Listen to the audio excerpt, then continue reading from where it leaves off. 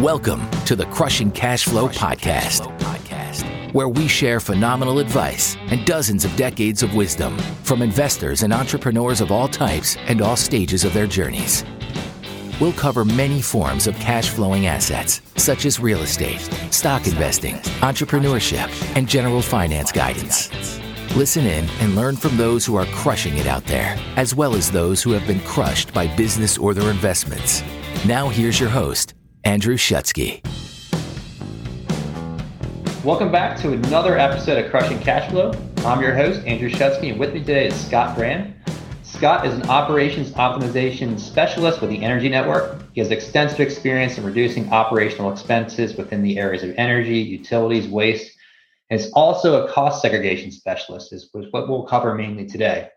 So Scott, hey man, thanks for joining. Really appreciate your time today. It's my pleasure. It's a real honor to be invited, Andrew. Thanks. Fantastic. So let's start off. Tell us a little bit about yourself. Give us a minute or two about your background. I know you've got some real estate investing experience, which is, as you know, our shiny star and topic of the day, of the hour, of the week, of the month. So tell us a bit about yourself first. Sure. So I got involved in real estate. Actually, I was in Detroit, Michigan market. I've been in technology most of my career, but there was a career change coming, and a friend of mine said, "Hey, I've got someone you need to speak with. He needs a buyer's representative. His name is Tim, and Tim works at Remerica Hometown One there in Plymouth, Michigan." So Tim Haggerty was, at the time, it was before the last downturn. We had a lot of out-of-state investors coming into the market, and they were buying like whole blocks of quads and tris and gentrifying them. So I first got exposed to cost segregation because it was part of their spreadsheet. I did the BPOs and inside, outside BPOs, all of that kind of work. And then if it checked out, we would help them with the purchase. So I didn't really know that much about it. I just knew it was important to any investor that would be part of their plan. Fast forward to moving to Florida. I wanted to get out of technology fully. I got out of real estate because of the last downturn. That's why I ended up in Florida. Mm-hmm. And I was like, I want to get back around real estate again, but I don't want to be in the transaction side. I don't want to be a broker. Just happened to ask the universe to introduce me to the right people. And luckily for me, I was introduced to Jeff Hobbs. Jeff Hobbs is now the director for cost segregation for BDO USA. At the time, he had his own private company, and I just asked him to let me be his protege. So I got a graduate level degree in all things cost segregation, from towers to grain elevators, multifamily, single family, pretty much any property type you can think of, I've had my hands on. And that's really where all that experience comes from. The optimization side it's the same real estate assets, but normally on a bigger enterprise level. But I can share some things today that would help just the average investor. Okay. Yeah, we'll get into that. I got a question randomly. Why is it so many technology people find their way into real estate? I swear it's like 50% or more. Why is that? Like, what's your take on it? Well, I can tell you, for me, it's because that if you read a lot like I do, you realize that 90% of wealth is built from real estate in some aspect or another. So it's just a subject you can't ignore. And plus, it's a huge part of our economy.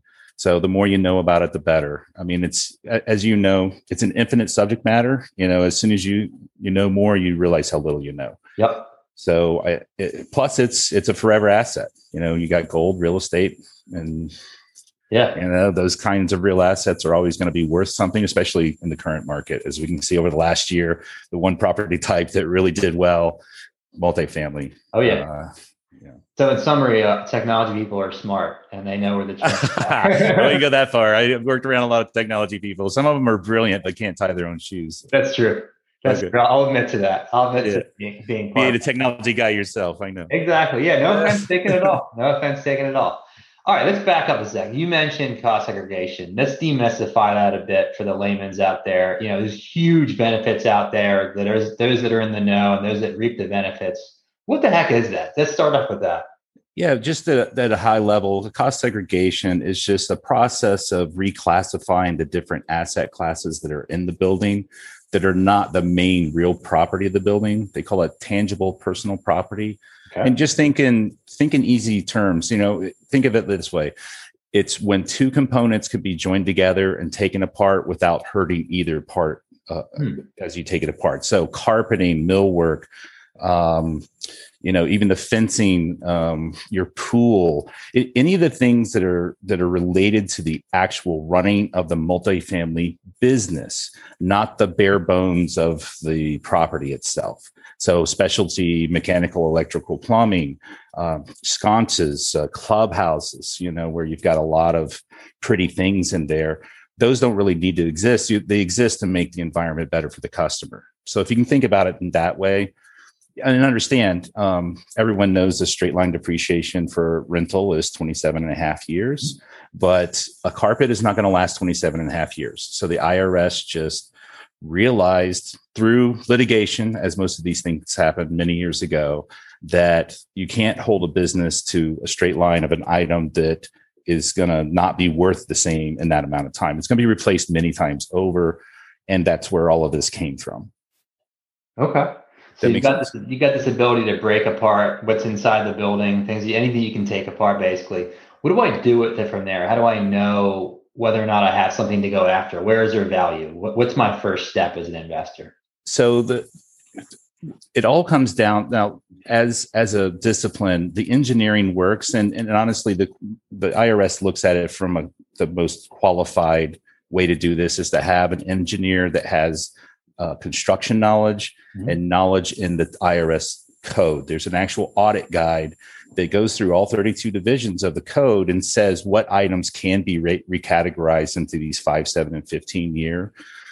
The engineering part is always going to work. What we have to ask ourselves is, does it fit my tax profile? And there's a couple things in there. What's your status as an investor? Are you passive, active, or a full-time real estate pro? And honestly, when you're a professional in investing passively, there's something called passive activity loss. It's very restrictive. You only get $25,000 worth of losses that you can take. And if you make more than $150,000 a year, you don't qualify at all. So for a lot of professionals, it's not a good fit. That being said, in syndications, you have, or joint ventures either, you have different partnerships. It could be that maybe you don't qualify as a partner or as an LP, but the people putting it together, they do qualify. And we just want to make room for the understanding that just because you don't qualify today doesn't mean you can't qualify in the future and take that benefit. But your partners are going to want to do this. In pretty much any multifamily or a multi-tenant, people that do this professionally all are very aware of cost segregation. They make it part of their plan, whether it's new construction or you're just purchasing the property. They all qualify. It's what you're really doing is reducing your tax liability. Currently, CARES Act actually changed a couple things. It used to be that you could take a refund only over the last 3 years of federal income tax. They changed it out to 5. So one of two situations: if you have a large tax bill and you want to mitigate your taxes, and you do qualify as either a real estate professional, or I should not add, but as a real estate professional, you can take that benefit and either mitigate your taxes. You could even pay it against your quarterlies, or you can take a refund if you've paid income tax to the federal government or your state over the last 5 years. In the past, 95% of people took tax credits. These days, though, some people want that cash flow. Time value of money is what we're talking about here. They can redeploy that and take, on other opportunities that they may not have been able to access otherwise. Does that make sense? Absolutely. So what's the right time to do this, investigation or study? Do I do it as soon as I close, before I close? What's the timing? What's the ideal timing for an investor? That's a great question. Really, you want to benchmark and do an analysis of the property before you get into it. There's a couple reasons. If it's new construction and you're able to actually reduce different parts of like your insurance might be reduced because it costs less to insure tangible personal property than it does real property. You could be looking at a mortgage note where if these numbers are in front of the underwriting, They may be able to say, hey, look, this is going to be better cash flow. They may waive a down payment. Now, everyone's situation is different. We're talking about credit and all kinds of things like this. But if you have this information ahead of time, and if you're looking at two properties, you can say, well, all things being equal, which one might benefit me more from a tax perspective and a cash flow perspective? Because it is your money. You're just not waiting 27 and a half years to get it. One caveat, if you're not going to hold the property, like if you're fixing and flipping, this is not for you. You need to hold the property at least 1 year by law. Mm-hmm. And really, if you're not going to hold it for a minimum of 4 or 5 years, you should really just be cautious about it, because there is a recapture tax if on the amount you've taken off the table and it hasn't gone through the schedule yet. So if you're only going to keep it a couple years, you're kind of borrowing money from yourself. So you need to understand that there are ramifications if you sell too early. So certain kinds of investors that are really turning and burning, really not for you. I mean, you can, but you better watch the math. And I think you made a couple of great points I wanted to emphasize. So one is, understand what you're buying before you even buy it, right? Understand your business plan. What's your hold period going to be? It may or may not make sense, but for the majority of my investments or a lot of our listeners, you're doing a longer term 3, 5, 7 year hold multifamily or even single family. It's worth exploring, right? So you got to know your exit strategy at the beginning to know whether or not it's worth the time to investigate, right? So I think they're great points. And just one quick piggyback on that is that, as real estate is a team sport. So as any engineers that are working for you, they should be your fiduciary, first of all. And they should know that they don't understand your exact tax profile, because Andrew, you might be looking at something where, hey, this doesn't make sense today, but in 2 years, it's going to make sense, because at that time, I'll be a full-time real estate professional. I can take all the benefits. There's something called a Section 481A. It's called a look-back study that will allow you to apply it at that time and catch up. It's a catch-up provision. Catch up, meaning if I had done this treatment at the time I put it into service, it would look like this. So when we talk about tax planning, we have to be forward-looking and say, well, it may not make sense today, but it could make sense in 2 or 3 years. Because let's say it's a buy and hold, and I'm inching my way towards a full-time real estate professional designation. That's 751 hours documented time in the actual business of it, not looking on Zillow, but actually going out and do the business of real estate. So it could be like, hey, it doesn't make sense today, but it will make sense in 2 to 3 years. You table it until then, and then you've got an ace in your back pocket, and you can get all the cash at once. That's a great point. So you added another dimension. So I'll recap again, because I think they're really important, right? So one is know what you're buying, what's in the walls of the building. Number 2 is know your exit strategy, your business plan, and how long you anticipate being in the asset or the investment. And third is your personal status, both present and your projected status within the couple of years or within the whole period. So they're all great angles to know whether or not do I spend the time and money to investigate. And that leads me to kind of one of my final questions too around this topic in this area is, how do I get help, right? The average investor is not going to know, what you talked about, bringing an engineer, and there are certain classifications in certain time periods. How do I find help in this area? Can I go to any CPA? Who do I go to? You can go to companies like ours, onsiteis.com, and we do benchmark analysis for no charge. Okay. We're fiduciaries on your side. Most cost segregation companies will do a benchmark at no charge. Okay. And the really good ones know that you're going to have to consult with your business consultants, your business people like a CPA to compare it against your tax profile and your plan to see if it does make sense. If the CPA, and I hate to say this, not all CPAs are built the same. Some are just not comfortable with tax mitigation for some reason.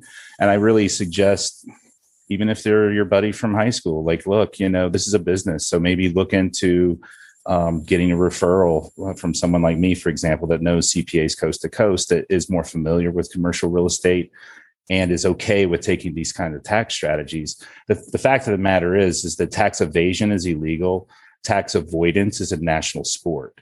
And when you're in a business, especially one that's so cash flow intensive as rental, multifamily, all the way down to single family, you need to think of it in terms of the business and how it operates from a cash flow perspective.